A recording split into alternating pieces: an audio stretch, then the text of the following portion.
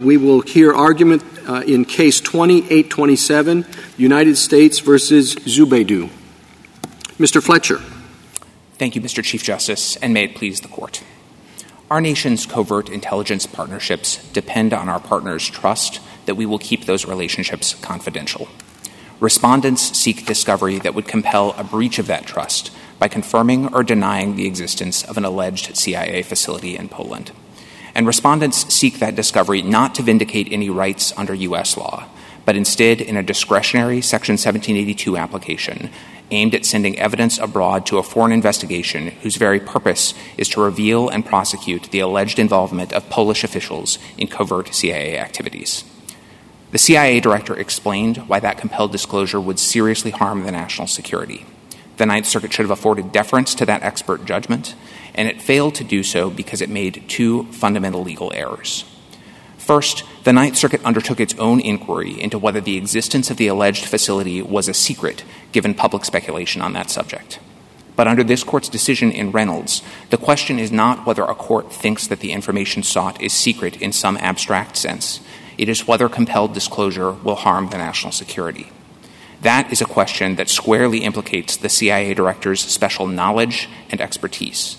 And here, the CIA director explained that compelled disclosure would harm the national security because there's a critical difference between speculation, even widespread speculation, and formal confirmation by people with firsthand knowledge. Even the Ninth Circuit appeared to recognize the force of that point, and it did not suggest that respondents could have had the discovery they seek here from the CIA itself. Instead, and this was the Court's second error, it held that two former contractors can be compelled to confirm or deny the existence of the facility under oath because they are not agents of the United States. But again, the question is not the contractor's status under domestic law. It is how their compelled testimony would affect national security. And again, the Ninth Circuit should have deferred to the CIA director's expert judgment that our allies and adversaries would view compelled testimony by these contractors as a serious breach of trust. I welcome the Court's questions. The two contractors have testified about the treatment of detainees before, right? That's correct, Justice Thomas. So why couldn't they also testify here? What difference would it make? It would make a difference because of the critical difference between the context of the testimony and what they would be conveying. In the prior contexts where they've testified, in the Salim litigation and in the military commissions at Guantanamo, their testimony has focused on the nature of the treatment of detainees, on the what was done. That is information that the executive branch, after extensive consultation internally and with Congress, decided to declassify in 2014 to facilitate public scrutiny of the United States' actions. So that information is no longer classified. But part and parcel of that declassification decision was a decision to keep secret, to keep the trust with our foreign partners. And because this proceeding is all about revealing the involvement of foreign partners, it's fundamentally different from the testimony that has been given in the past. You say you offer the utmost deference standard. How would the government fail that?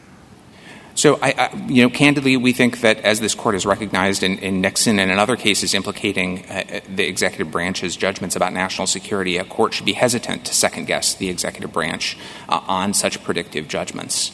So are you saying it should never fail? No, certainly not, Justice Thomas, but I think the circumstances where it could should be relatively unusual, especially given the high requisites that the executive branch itself applies before asserting the state secrets privilege.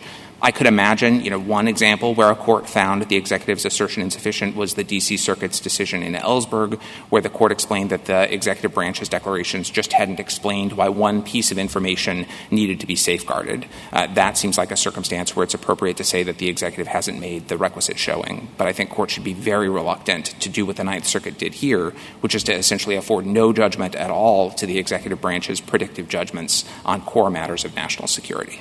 Well, on this issue of the appropriate level of deference, the question is, or one question is, what is the deference to? Surely, when the CIA director says, here are threats to national security interests, here's the harm to national security that we think will follow from something, that judgment is entitled to a great deal of deference. Courts are going to know less about that than the CIA director does. But as I understand the inquiry in Reynolds, the way this process works is that judgment is weighed against something else, which is the question of the necessity.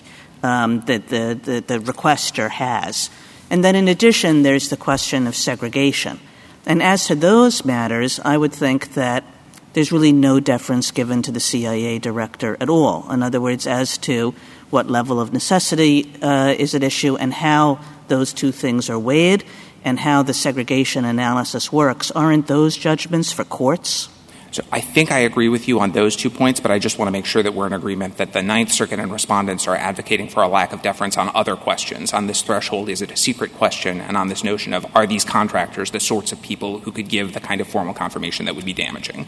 But on the question, if we're past that, and the question is, what's the level of necessity? I agree with you. I do think, though, that in Reynolds, the court suggested that necessity goes not so much to, do we, give deference to ultimately to the executive branch's judgments about national security. It's how far should the court probe? I think in Reynolds, the court was focused specifically on, should we require in-camera examination of the materials or some examination of classified materials? And if there's a great showing of necessity, then maybe that's appropriate, and otherwise maybe it's not. But the sort of predicted national security judgments, I think, deserve deference just no matter how great the showing of necessity is. Mr. Fletcher, I'm a bit confused in this case because it seems to me that you came in to say no discovery whatsoever is appropriate. Yet in your introduction you said that the terms of conditions of interrogative techniques is no longer secret. So it does seem to me that at least that could be separated out in any discovery. And there might be other things. I don't think we need to parse all of it in this case. But is it your position? I'm not quite sure what you're asking us to say. Are you asking us to say the governments do a great deal of deference on whether a security threat would exist as a result of a disclosure? Yes. Or are you asking us to say a security threat will exist and we have to give deference to your judgment as opposed to the district court's judgment as to what will protect that or not? Well, because at the end, the district court has a lot of power under Reynolds to fashion remedies that will protect that interest. You might disagree as to a remedy, but that's different from lack of deference. That's an abuse of discretion standard by the district court. So let me start with the district court, because I think actually the deference that should be afforded to district courts helps us here, because respondents made the same pitch that they make in Part A of their brief and that you alluded to in the beginning of your question, this possibility that why can't Mitchell and Jessen testify about what was done but just not use the word Poland, somehow divorce it from express geographic references. They made that request in the district court too, and the district court rejected it. This is at page 56A of the petition appendix, and explained that because this entire proceeding is predicated on assisting an investigation in Poland by a Polish prosecutor, it would be disingenuous to try to pretend that it's not all about Poland by using code words.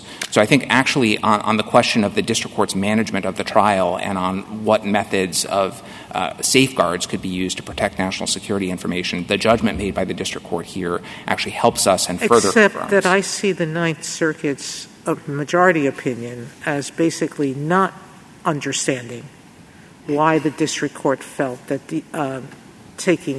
why the information couldn't be separated out, and all it was doing was sending it back for the district court to explain it in more detail. I didn't read what you said in the district court's opinion. You may or may not be right, but I thought the Ninth Circuit was just unsure. So why shouldn't we send it back for the clarity of that ruling?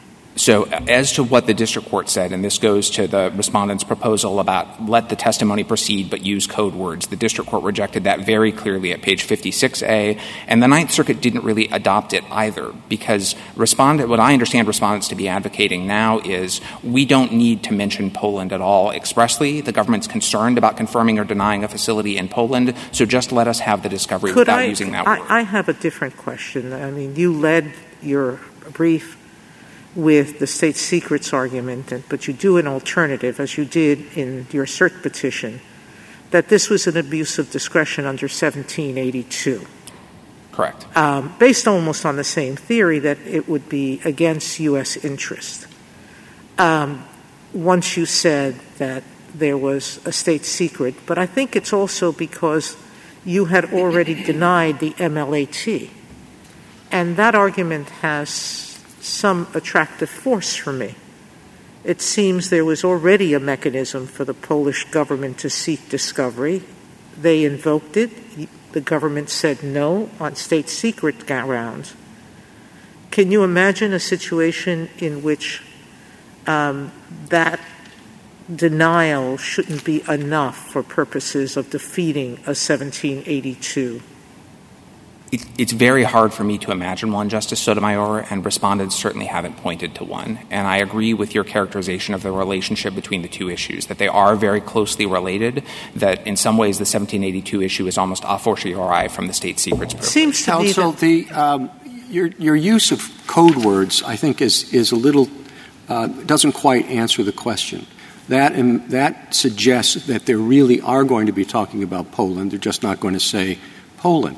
But it seems to me there may be a lot that they can talk about that have nothing to do with the actual location at which events occurred. Why shouldn't the district court go through the testimony and say anything that looks like location you can't get into, right, but what did you do with the petitioner? What was your relationship with other people? Nothing about Poland. Why can't that be a way to proceed? So, Mr. Chief Justice, that worked in contexts like Salim and in contexts like the military commissions where there was no focus, no relevance to the location at all, and so could be completely excluded. What the district court found here is that you can't take the location out of this proceeding because the whole point of the proceeding is to get evidence for a Polish investigation. The evidence wouldn't be relevant unless it had occurred in Poland. So the very first sentence of the Section 1782 application, this is page 110A of the petition appendix, says, we are seeking evidence to send to a prosecutor in Poland.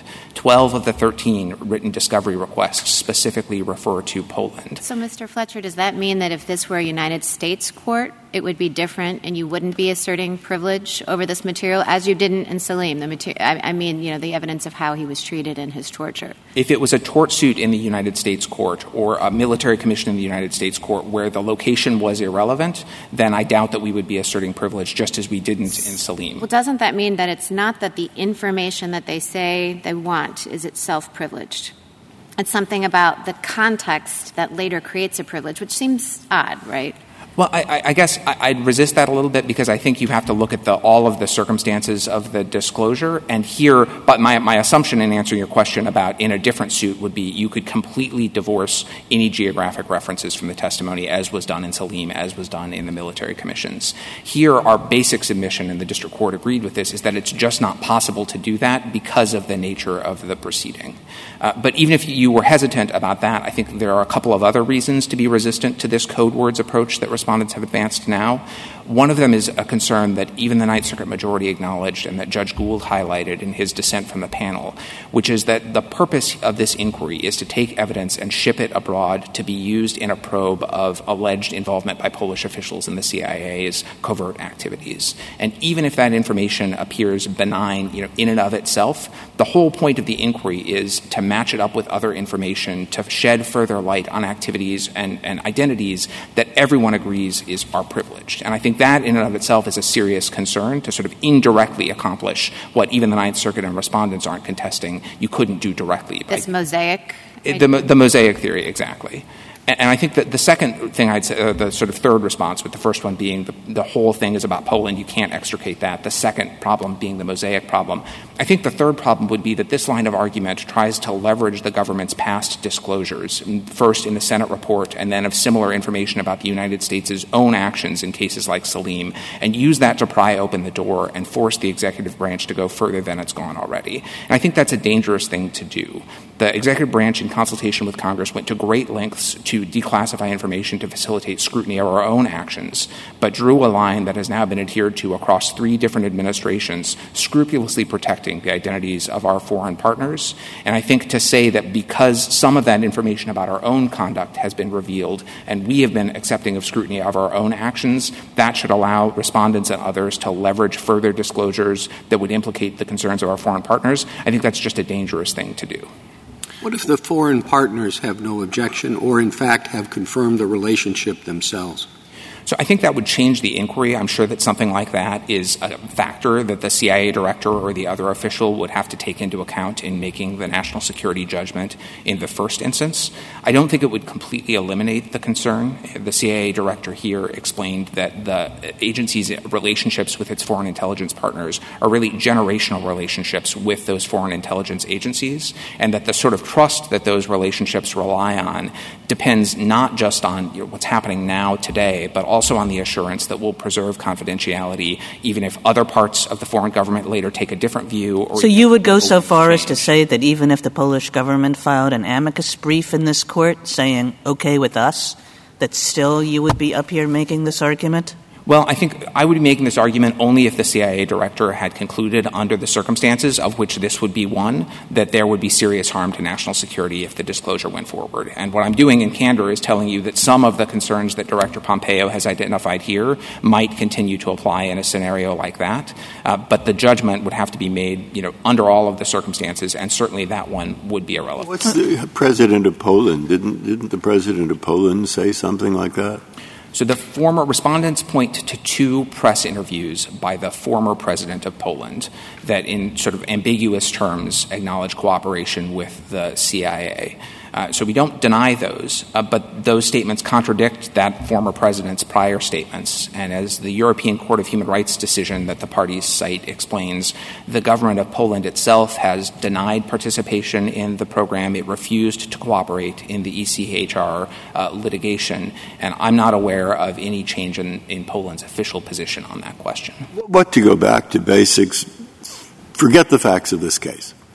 All right, and I'm not saying that what I'm about to say has anything to do with it. What's supposed to happen in the law if a person in in a domestic intelligence agency acts in a way that is absolutely, beyond the pale, against American law, against international law, against anything in the world? All right, so then they come in and say, no, we're not going to, if someone hurt by that brings a case, we don't want to give it to you. It'll hurt the United States. Well, it will. All right? So does the court have no way of getting such information? Well, I think to begin with, I think the executive branch would take that very seriously. And, let me assume for purposes purely of my hypothetical. Right. But for purposes of my hypothetical, assume that the executive branch doesn't want this to get out. Was that just a terrible thing, etc.? Yes. So I'm really interested in the power of the court. So I think ultimately that would be a situation where the colloquy that I had with Justice Kagan would be relevant, where you had a party who was seeking the evidence to assert rights under domestic law in U.S. court, unlike this case, which is quite different. There'd be a pretty strong showing of necessity, and so I think that would authorize the court to probe and say, I want to know more to understand the basis for this assertion. Ultimately, of course, our view would still be that the executive's national security judgment is entitled to deference, and if under that deferential standard the court agrees that the disclosure would harm national security, then that evidence could not be disclosed. And I understand that that's a harsh consequence. That was the consequence in Reynolds itself, which was a tort suit against the United States, for alleged malfeasance by the United States. So I don't deny that that's a harshness of the doctrine, but I think that's also inherent in the state secrets doctrine. Suppose, Mr. Fletcher, there was overwhelming, essentially incontrovertible evidence that the acts here did take place in Poland. Suppose somebody had leaked videos that everybody agreed were authentic. What then? So, again, I think the answer would be that those would be additional circumstances that the CIA director or whoever was making the judgment in the first instance would want to take into account and would have to explain in a declaration explaining why further disclosure could still harm national security. Again, I think even in that circumstance, there would be concerns. The CIA director here talks about there being a difference between even what appears to be definitive proof and actual formal confirmation by people with firsthand knowledge on the subject, that our allies and adversaries view those as two different things. I understand the argument about our relationships with our allies and it not necessarily being coextensive with the question whether something is a secret. But at a certain point, it becomes a little bit farcical, this idea of the assertion of a privilege, doesn't it? I mean, if everybody knows what you're asserting privilege on, like what exactly does this privilege? I mean, maybe we should rename it or something. It's not a state secrets privilege anymore. Well, I guess I'd resist the idea, certainly, that we're anywhere near the farcical zone here. I mean, this is a line, as I said, that the executive branch drew back in 2014, that it's adhered to ever since. The foreign countries that were involved in this program none of them have come forward. All of them have viewed it as important to preserve the confidentiality of this information, notwithstanding all of the speculation that's out there and that's in the amicus briefs recited here, much of which existed in 2014 too. So I guess what I'd say here is that, I understand that the hypotheticals get difficult and you can posit, greater and greater certitudes of public knowledge. But in this case, I think the sort of facts in the world and the evident importance that the political branches in the United States and our partners abroad have put on preserving this confidentiality confirms that there is something to it here, that there is a difference between what's out there in public now and confirmation or denial in an official sense. What is the current status of the proceeding in Poland? I'm not sure exactly of the status. I know respondents note in a footnote that one part of the investigation has been closed. What's in the record that I'm aware of are some reports that Poland has provided to the ECHR about the status of its investigation that basically say the investigation is ongoing. They note that they've sought information from the United States, but as Justice Sotomayor and I discussed, the United States has refused to provide it under the MLAT because of national security concerns. But beyond that, I don't know the details of where things stand. Who in the Polish government can make a request under the MLAT? The requests come through a central authority. Each treaty partner has identified a central authority to pass along requests under the MLAT. The requests here originated with the regional prosecutor and then were passed along by that central authority. So the regional prosecutor here, I assume, maybe this is incorrect, is a typical civil law system investigative magistrate who is operating independently. It's not like someone in the Department of Justice in the United States who's ultimately answerable to the Attorney General. It is not the government of Poland in the same respect that a federal prosecutor in the United States would be exercising the authority of the government of the United States. I don't want to make representations about exactly how the Polish system works, but I think I can give you some detail that confirms the thrust of your question, which is that even after the regional prosecutor began sending the first of the MLATs, which began back in 2009, the government of Poland declined to release the former Polish president from his obligation of secrecy, refused to confirm or deny the allegations in the ECHR proceeding, didn't cooperate with that investigation. And so I think what that tells you is that whatever the inner workings of the Polish system, the official position of Poland is not necessarily reflected in the MLAT requests or in the investigation. Mr. Fletcher? Yes, Justice Kavanaugh. To what extent is the privilege a constitutional privilege, and to what extent do you think the privilege is a common law privilege that could be altered by Congress? I think this court hasn't had to answer that question. Reynolds, which was the first recognition of the privilege, said that it was firmly rooted in the law of evidence and the common law of evidence, and it was. In subsequent cases like Nixon and Egan, the court has also made clear that it has constitutional roots in the executive's Article II authorities to protect the nation and safeguard confidential information. So I think it's both. And as to the question of what could Congress do to change the privilege, I certainly think Congress might be able to set forth mechanisms for asserting the privilege. If Congress were to try to cut back on the core of the privilege recognized in Reynolds, then I think that would present the constitutional question suggested in Egan and in Nixon, but that this court has never actually had to resolve. Mr. Fletcher, in Salim, the government was present in the suit trying to police the boundaries of the contractor's testimony and to ensure that things like location were not revealed. Would that be possible in this proceeding?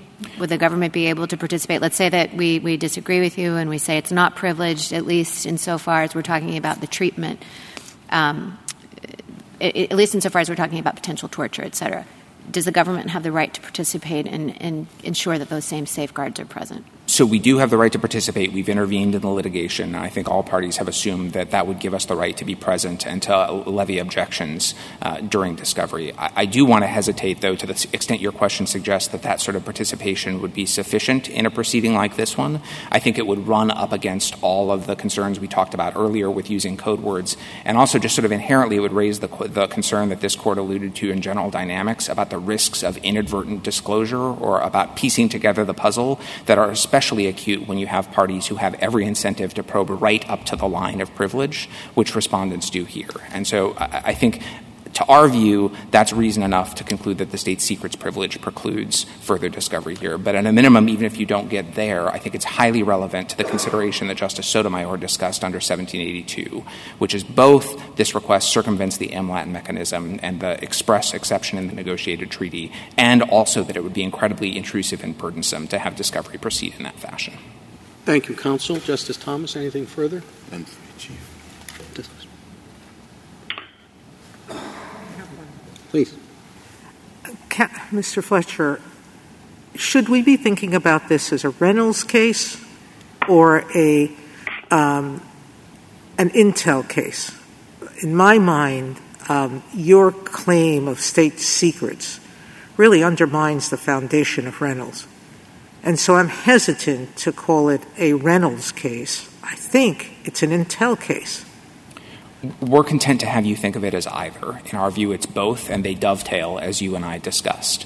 But if you are not willing to decide the privilege question all the way or to take it as far as we would take it, then I think a perfectly appropriate disposition would be to say that at a minimum, the circumvention of the MLAT process and the intrusion and burdensome nature of the discovery that would have to happen and that would still carry risks of disclosing secret information. Well, even in Intel, it's also the necessity, which is a question that I'm going to ask your adversary. So. You're right, exactly, and that we're not talking about vindicating any U.S. rights. We're talking about just seeking evidence for a foreign proceeding, which is, we think, categorically a lesser showing of necessity. Thank you. Justice Kagan? Just again, Mr. Fletcher, on this idea of using code words, I mean, given that petitioner was detained in two separate locations, isn't there a way of enabling this information to go forward without saying which of the two locations, this treatment happened? So you're saying, well, everybody would know it's Poland if there were such information about treatment, but maybe not. Code words, and it could be Poland or it could be another location.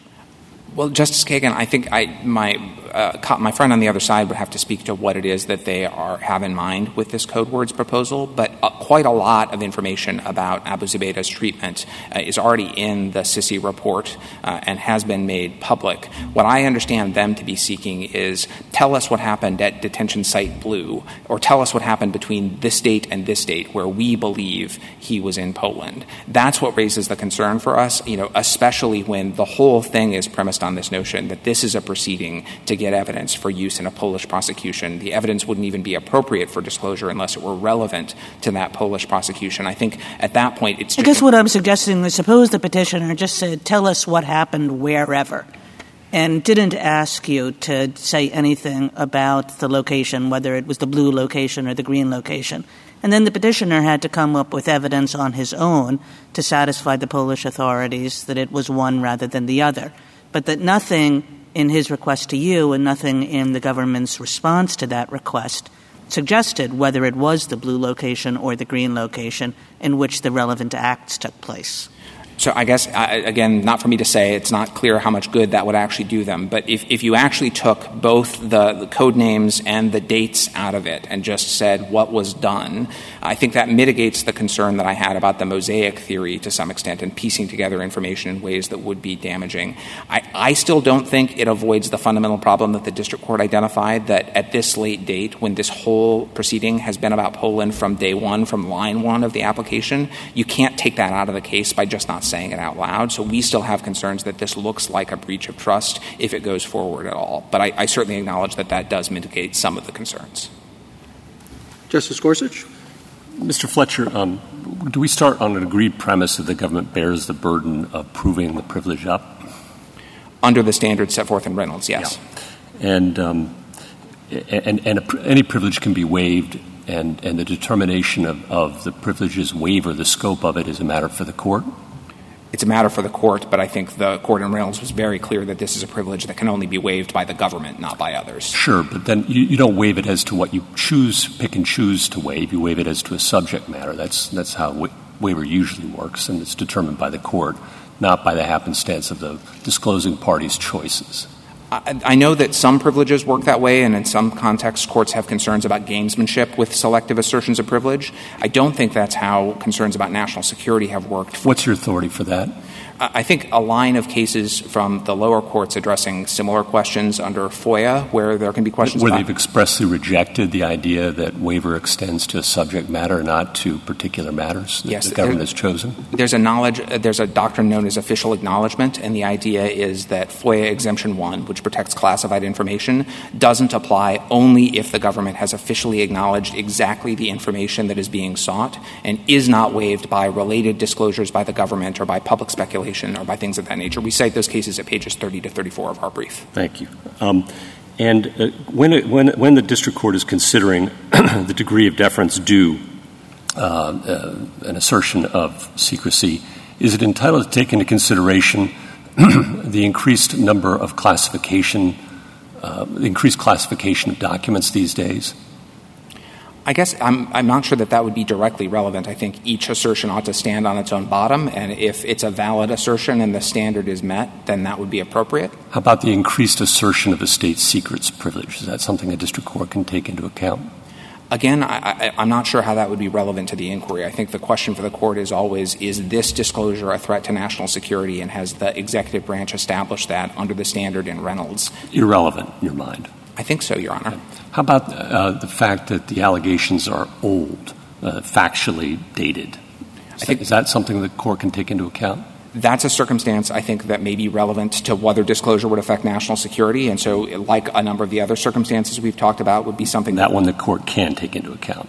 Through the lens of deference. Yes. I would think that... Of course. Of course, yes. And same thing with the extent of public knowledge. I assume you'd agree that one is also something the district court can take account of. Again, through the lens of deference. Through the lens of deference. Yeah.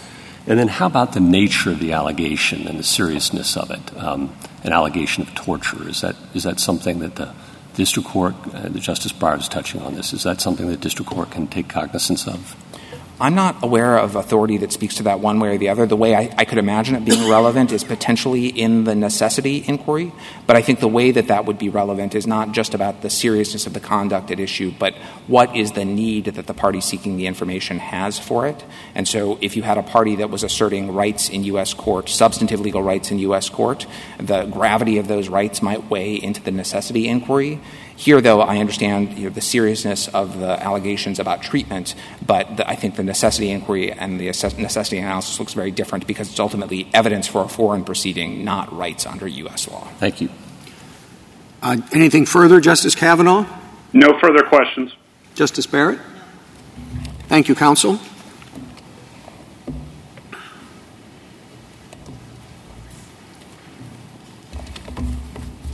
Mr. Klein? Mr. Chief Justice, and may it please the Court, let me start by making one thing clear. I'm not planning to ask, did it happen in Poland? The Polish prosecutor already has information about that and doesn't need U.S. discovery on the topic. What he does need to know is what happened inside Abu Zubaydah's cell between December 2002 and September 2003.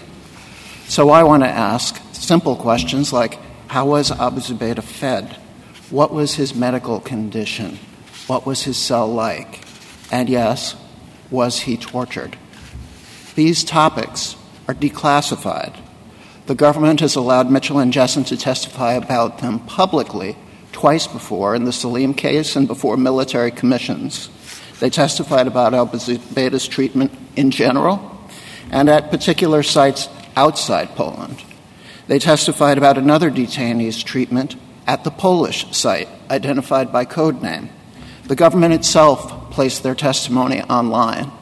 The government's briefs make no pretense that these topics are privileged. The remand directs the district court only to consider whether classified and declassified information can be separated. It does not require discovery. It leaves that to the district court. If the district court does allow discovery, then it can use the same tools it used in Salim to protect state secrets. And yes, Justice Barrett, I do believe that the government would be in attendance, just as it was in the Salim case, and would be able to object. It could enter an order limiting deposition topics. It could have depositions proceed under seal. And it can postpone answers to any questions that draw objection until the court has ruled on them. Poland would receive only a record approved by the court after appropriate objections and perhaps even another appeal. This is what courts do, and it's what they do well. It's the very judicial function this court in Reynolds charged lower courts to carry out. Now I welcome the court's questions.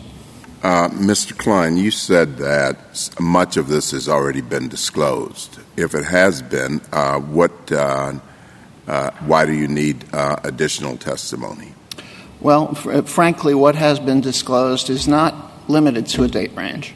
So we know it's well publicized that Abu Zubaydah was tortured. In fact, this is referenced in Mr. Mitchell's book and described in excruciating detail. But he doesn't say that it was at a particular place or in a particular. At times he says in a particular times, but he doesn't speak to our time frame. So the Polish prosecutor has the information, as we understand it, has the information about when and where. He has made representations to the European Court of Human Rights. They were a willing participant, by the way, in the European Court of Human Rights.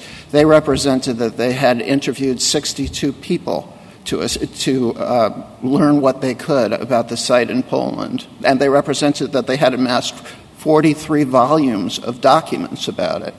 And they appeared and made those representations that they had conducted what they thought was an appropriate investigation. So how do you square that with how you started your argument, that you're not you seem to suggest that you were not interested in the location, but it seems as though you're looking for more information to tie it to Poland. Well, I would say that we no longer need information to tie it to Poland. We know where Abu Zubaydah was. We want to establish how he was treated there. That is what we're looking for. So, at that specific location. Well, yes. The context is a particular location that has been established by the Polish investigation, as we understand it. One last question, though. Sure. How does helping a prosecutor in Poland amount to the necessity that you would need under Reynolds? Well, under Polish law, Abu Zubaydah has particular rights to, frankly, to stand as an accuser of those who have assaulted him. That's a feature of Polish law. Not only can he be a complainant, but he can submit evidence to the prosecutor, and if the prosecutor declines to go forward with the prosecution, he has a right of appeal in Poland as well. He can appeal to a court. So as a practical matter, in the way we conceive of it, he's more like a party. Not that would matter under 1782, because all it requires is that he be an interested person and not necessarily a litigant, as this court held in Intel.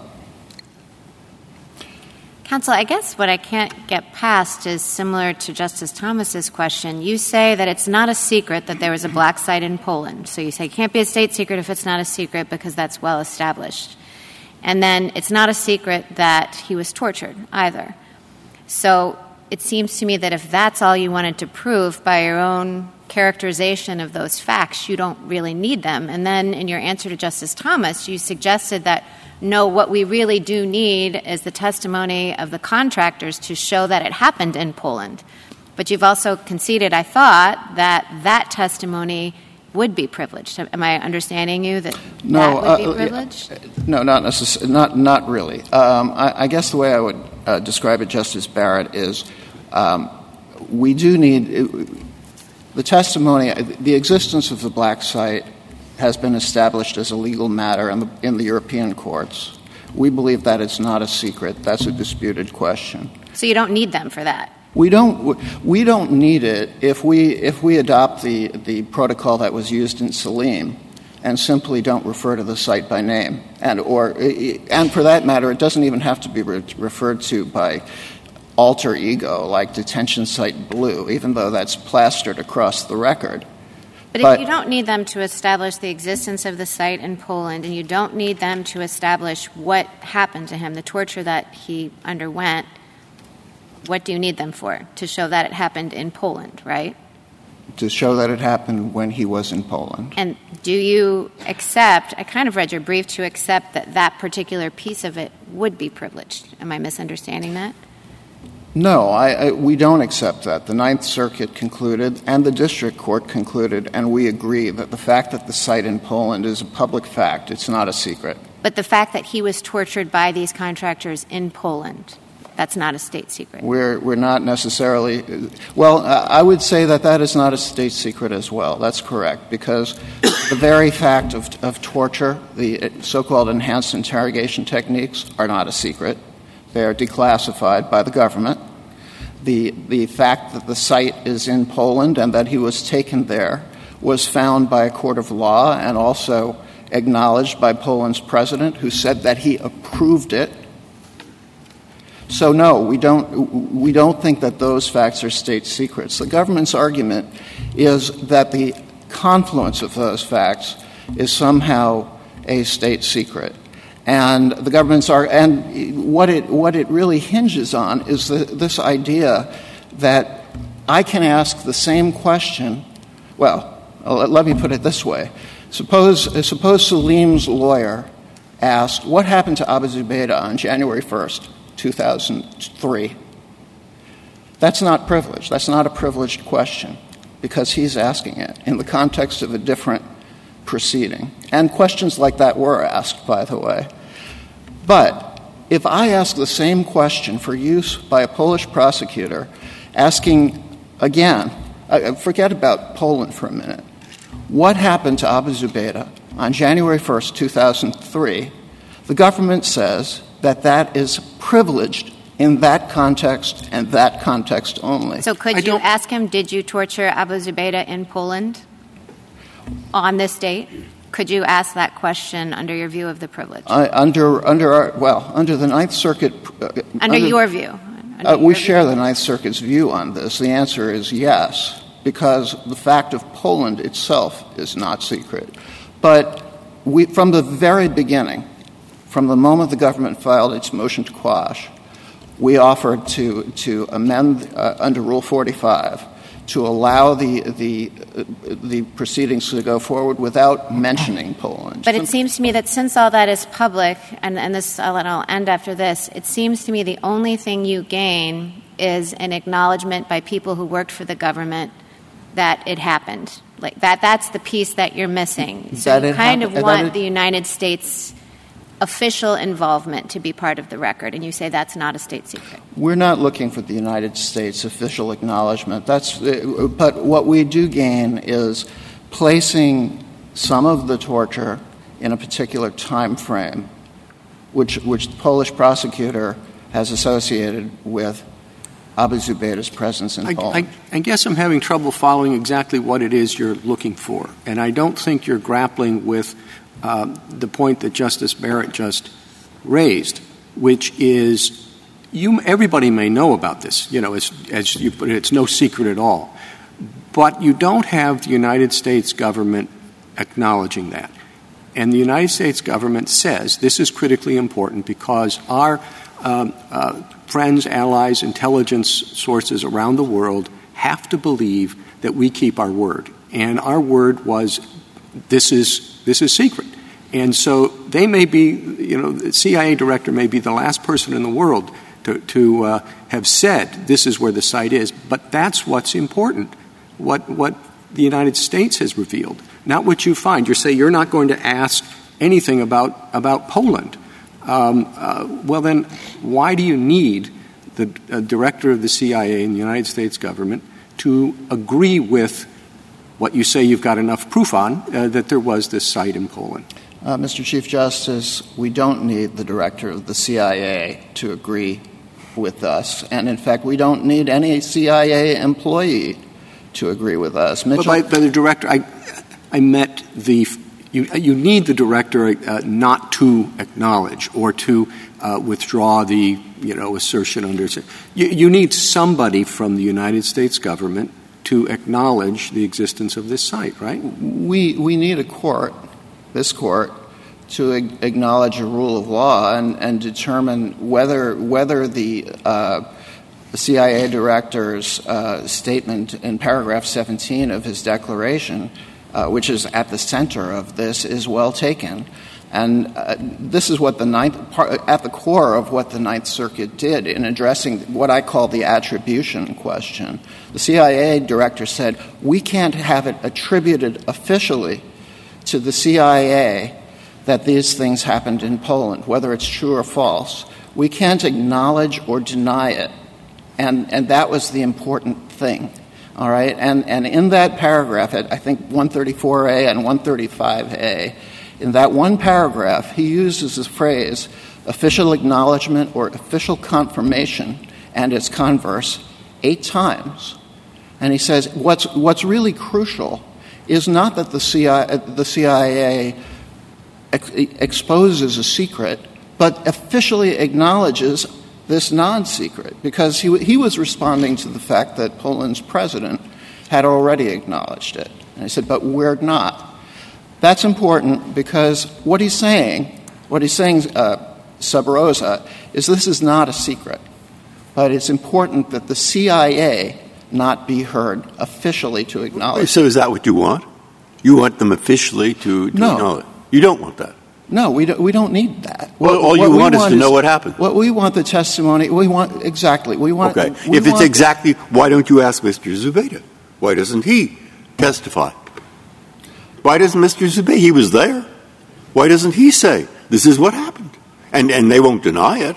I mean, I don't think, if he's telling the truth. You're talking about Mitchell or Jessen. No, I'm not. I'm saying the person who was there was I don't know if he's your client. Isn't he your client? His name is on this thing. Abu Zubaydah. Yes. Abu Zubaydah cannot testify. Why not? Because he is being held incommunicado. He has been held in Guantanamo. Why? Just I'm not sure this is relevant, but I mean, in Hamdi, we said you could hold people in Guantanamo. The words were, active combat operations against Taliban fighters apparently are going on in Afghanistan. Well, they're not anymore. Why is he there? That's a question to put to the government. We don't know the answer. I mean, have you filed a habeas or something? Get him out? There's been a habeas proceeding pending in D.C. for the last 14 years. There's been no action. They don't decide it? I'm sorry? I mean, you just let it sit there. All right. No, I guess this is not relevant, but I'm just curious. Personally, I'm not handling that proceeding. But no, my understanding is that we've done everything we could to move it forward, but it simply has not moved forward. And Mr. Klein, I think I understand. Because you're held in Guantanamo, you're not permitted to sign affidavits or give any testimony, correct? That is correct. And so what you're saying to me is that you believe what's missing from the Polish investigation is someone who actually says on this date, regardless of where it is, Mr. Zubaydah was tortured. That's right. And that goes to the government's mosaic theory, which is, and this is what you're disavowing, because it's not a state secret that he was tortured. The date he was tortured is not a state secret. The place may be, but he doesn't have to say the place. You will let the Polish authorities prove that some other way, correct? If that's the way we're directed, if we're not allowed to utter the word Poland in asking deposition questions, absolutely. This goes directly to the government's point, which is the state secret. They're going further than state secret, because the torture is not a secret. That's been testified to in a variety of different places. What they're saying is our state secret is we don't want the U.S. courts to assist Poland in investigating what may or may not happen there, even if the evidence here doesn't name Poland. Do I got this right? I think you do, Justice Sotomayor. I apologize for interrupting a moment ago. No. I think that goes to the heart of it. We're not talking about a secret anymore. We're talking about a governmental wish not to assist this Polish investigation. That's so a policy. that goes back to the MLAT, which is this is a government agreement with Poland about what happens when a state secret is invoked.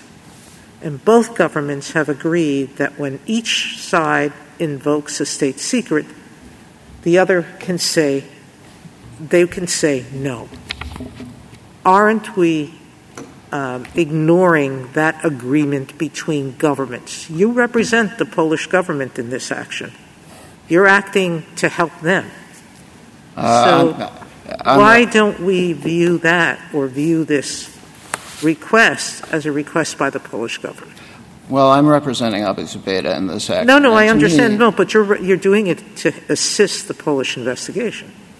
Well, I would say the Polish investigation is looking after Abu Zubaydah's interests, not the other way around. Abu Zubaydah has... But it doesn't act on behalf of him. It acts on behalf of the state, of the nation, Poland. I would agree with that, but the Polish government did not direct Abu Zubaydah to pursue this claim. That was initiated by his counsel in Europe, filing a complaint. It's Abu Zubaydah's interest we represent. He is a private individual. He is certainly not the Polish government. He was not given direction by the Polish government. When the MLATs were denied for the seventh time, yes, the prosecutor did say, as I understand it, not having been there myself, said to the Polish lawyer for Abu Zubaydah, I don't have anything. You have rights under the law. Why don't you submit something? And so that was a self-initiated act. That was not an instance of the Polish prosecutor saying, go file a 1782 request and see what comes of it. That's not why we were there. Mr. Klein, I may just not be understanding this, but when you say it's not a secret, there are several things that aren't secrets. There's plenty of evidence that the petitioner was tortured in some location. But is there, in fact, evidence that he was tortured in the dates that you're trying to establish that he was tortured in? In other words, I thought that the Senate report actually talks a good deal about the petitioner's the torture that the petitioner was subject to, but in an earlier date. And what you need to continue on with this investigation is essentially some evidence that treatment was continued at a later date, the date in which you say he was in Poland. And that is not in the public record. Am I right about that? You're basically right about that, yes. There are hints of it. And what I would point to in particular in the Guantanamo proceedings before the military commissions, when Mitchell testified, he said, and this is a thin read, I will acknowledge, but he said that Abu Zubaydah was treated very shabbily when he was held in Poland. And there was no lawyer there to represent Abu Zubaydah's interest at the time. It was Khalid Sheikh Mohammed's trial. And so there was no one to follow up on that question or with an interest to follow up on that question on behalf of Abu Zubaydah.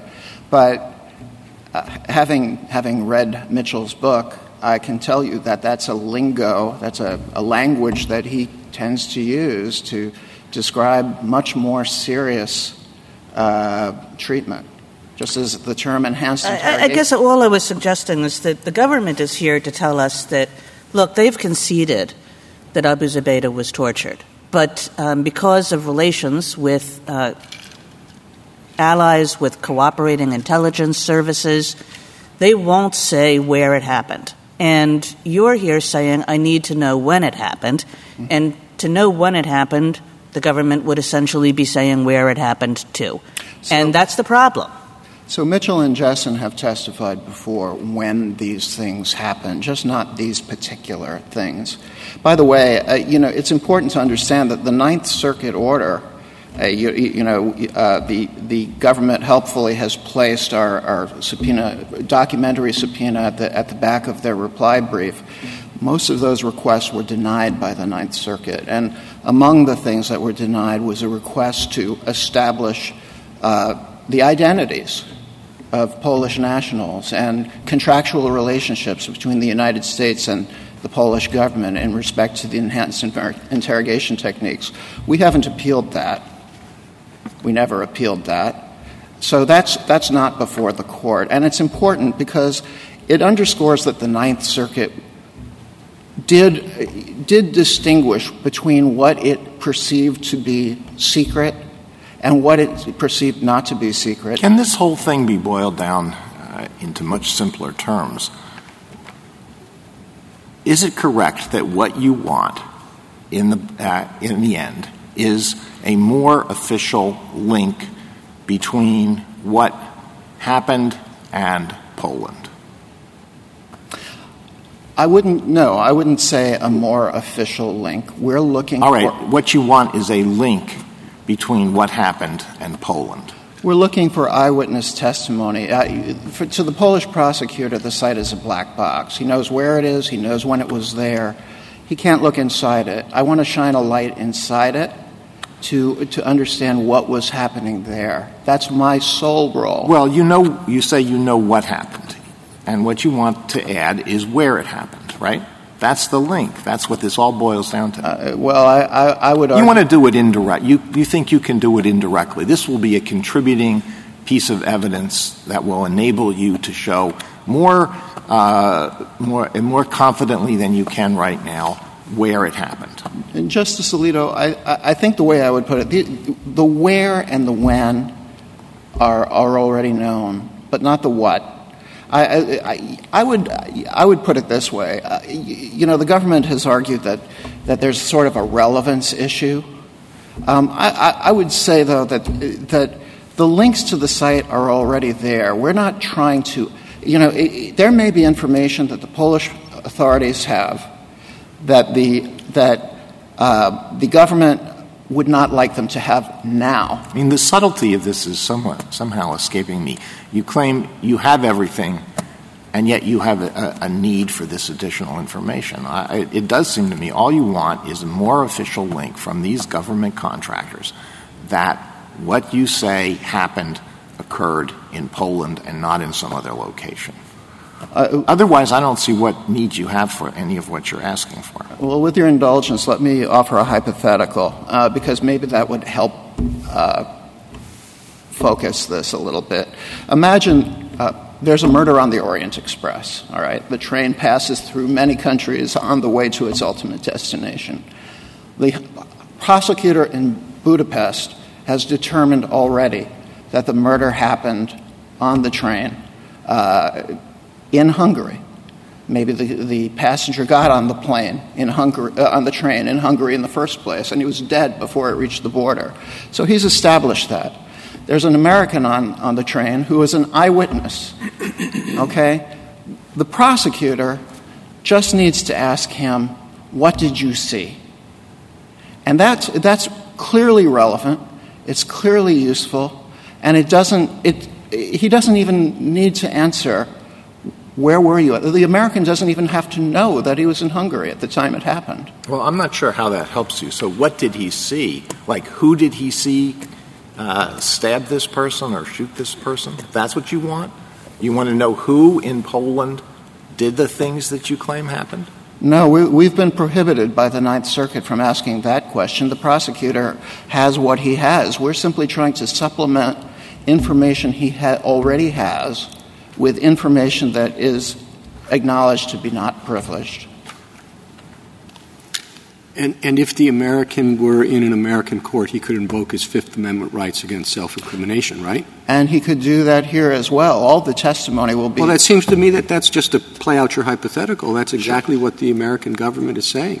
I'm not going to say anything about what I saw in Hungary because that might incriminate me. It might be associated with me, and that would be a breach of faith with our allies and friends around the world. Well, the breach of faith would be if we were identifying the individuals involved. The Polish government, Quay government, has asked for this information. The prosecutor was centrally appointed. Originally, it was a Warsaw prosecutor, and it was transferred.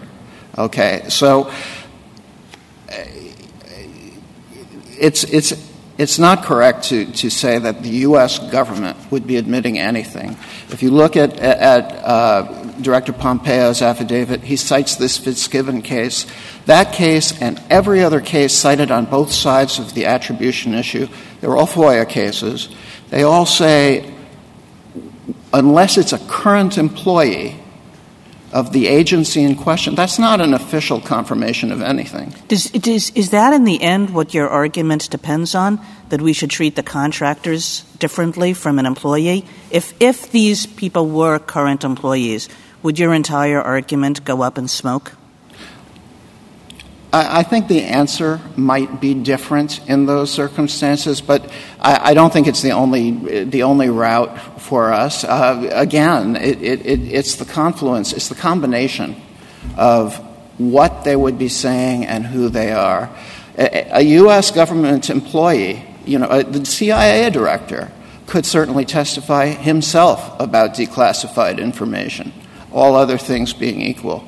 We're talking about information that's declassified. And when you say this is relevant, is it the question of past versus present, or is it the question of contractor versus employee? Well, I think they're both factors. In this case, they're at two removes. They can't speak for the government. They were never agents for the government. They were never employed by the government.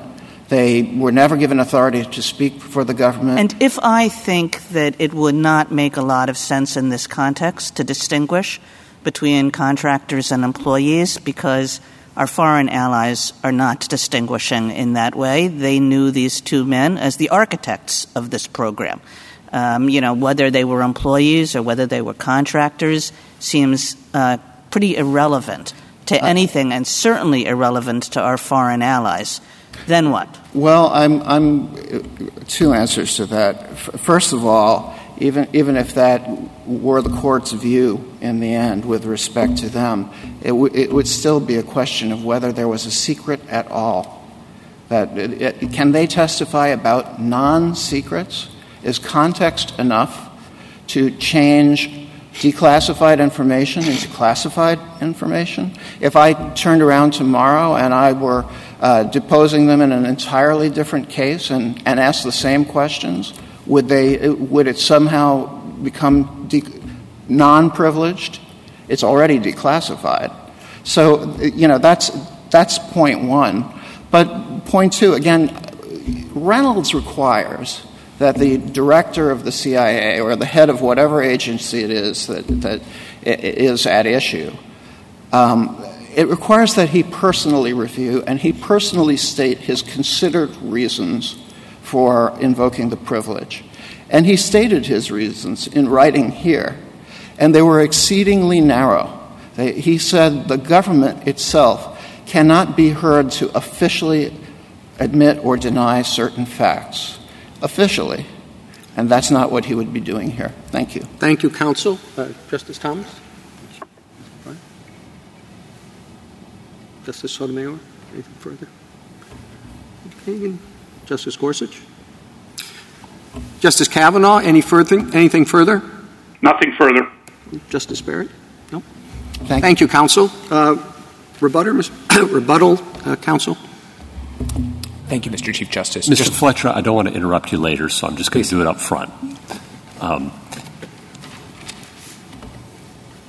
Why not make the witness available? What is the government's objection to the witness testifying to his own treatment and not requiring any admission from the government of any kind? By the witness, you mean Abu Zubaydah? Right. So I was going to address this point. It goes to Justice Breyer's question about the conditions of his confinement right now. He is not being held incommunicado. He is subject to the same restrictions that apply to other similar detainees at Guantanamo. His communications are subject to security screening for classified information and other security risks, but he's able to communicate with his lawyers about his habeas That's proceeding. not really answering my question, I don't think, because I understand there are all sorts of protocols that may or may not, in the government's view, prohibit him from testifying. But I'm asking much more directly. Will the government make the petitioner available to testify on this subject? We would allow him to communicate about this subject under the same terms as on anything else. The same terms. Look, I don't understand why he's still there after 14 years. It's a little hard to give in Hamdi, but assuming that isn't in this case, why not do just what Justice Gorsuch says? Just say, hey, you want to ask what happened? Ask him what happened. And maybe this is special. So because the detainees at Guantanamo are all subject to a regime, a protective order in their habeas I'm not litigation. asking. I understand there are all sorts of rules and protective orders. I'm aware of that. I'm asking much more directly, and I just really appreciate a straight answer to this. Will the government make petitioner available to testify as to his treatment during these dates? I cannot offer that now because that's a request that has not been made, and so we have not taken that back to the folks at DOD who are running Guantanamo. This case has been litigated for years and all the way up to the United States Supreme Court, and you haven't considered whether that's an off-ramp that the government could provide that would obviate the need for any of this? Well, Justice Gorsuch, we considered the request that was put before the district court in the Ninth Circuit under Section 1782. Our position as to all communications by Abu Zubaydah is that he can communicate subject to security screening, which would include, and I just want to be clear, would include eliminating classified information. Which takes us right back to where we are. And it doesn't answer the question.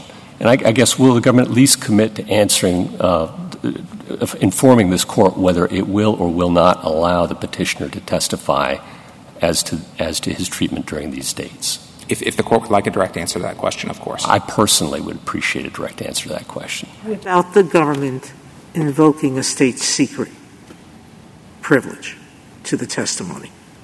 Inherent in the question is, are you going to let him testify as to what happened to him those dates? And I think we would invoke the state secrets privilege always only over specific information, but I would tell you that whatever he proposes to do, we would want to apply the same sorts of screening that we're applying here to make sure that classified information is not released in the process of his testimony or in a written submission. You're begging the question. I think, Justice Gorsuch, and he can correct me if I'm wrong, we want a clear answer. Are you going to permit him to testify as to what happened to him those dates without invoking a state secret or other privilege? Yes or no? That's all we're looking for. Mr. Fletcher, you are here representing the government of the United States in a certain capacity. What do you understand to be the scope of your authority as you stand before us here? To represent the legal position of the United States, but in doing that, it's important to me, as it always is, to make sure that I'm representing my clients with full consultation of what's being put before them. I understand the question. To represent the interests of the United States with respect to what? With respect to all matters. Here, the matters directly relevant are... With respect to all matters? I thought it would be with respect to this litigation. Correct. I'm sorry, Justice Alito. That's a better way to put it. And because this is not an issue that has been in this litigation up until now, I'm not prepared to make representations for the United States, especially on matters of national security. Justice Gorsuch, I understand your question. We'd be happy to respond. Thank you. Justice Breyer, you also asked questions, just to wrap up a few details and then close maybe on a broader point. You asked a question about his habeas litigation. It is ongoing. He has a pending motion for release that raises exactly the question that you asked. Does recent events in Afghanistan change the authority to detain him? I believe the government is filing a SIR reply on that question tomorrow. So that's an active litigation in his habeas proceeding is being handled there. Justice Kagan, you raised a question about what evidence there is about Abu Zubaydah's treatment after the point in time where the Sisi report Mr. Chief Justice. Please continue. When the Sisi report says that enhanced interrogation techniques stop. The bit of testimony from the military commissions that my friend referred you to is cited in page 15 or footnote 15 of the red brief. I don't have it with me, but my recollection is that what Mitchell says is that enhanced interrogation techniques were not used on Abu Zubaydah at that time, but that he was treated more shabbily than necessary. And that's all that there is on that point. And then, Mr. One other, but finish your rebuttal. Mr. Chief Justice, I was just going to say I wanted to close where I began and where Justice Kagan ended questioning of my friend, that I think everyone acknowledges the importance of trust in covert relationships. And so really what this case comes down to is the Ninth Circuit's holding, which my friend defended, that testimony from these two contractors would not breach that trust because they are contractors. And for the reasons that Justice Kagan identified, that they were integral to the program, that they'd be testifying under oath about information that they learned in the CIA and that is subject to confidentiality requirements, and that they be doing so in a proceeding designed to investigate and prosecute our alleged allies abroad, that would be viewed as a serious breach of trust. Thank you, Your Honor. Can I ask one question? Justice Kavanaugh. Mr. Fletcher's following up on Justice Breyer's question, is the United States still engaged in hostilities for purposes of the AUMF against al-Qaeda and related terrorist organizations? That is the government's position, that notwithstanding the withdrawal of troops from Afghanistan, we continue to be engaged in hostilities with al-Qaeda, and therefore that detention under law of war remains proper. Thank you. Thank you, counsel. Counsel, the case is submitted.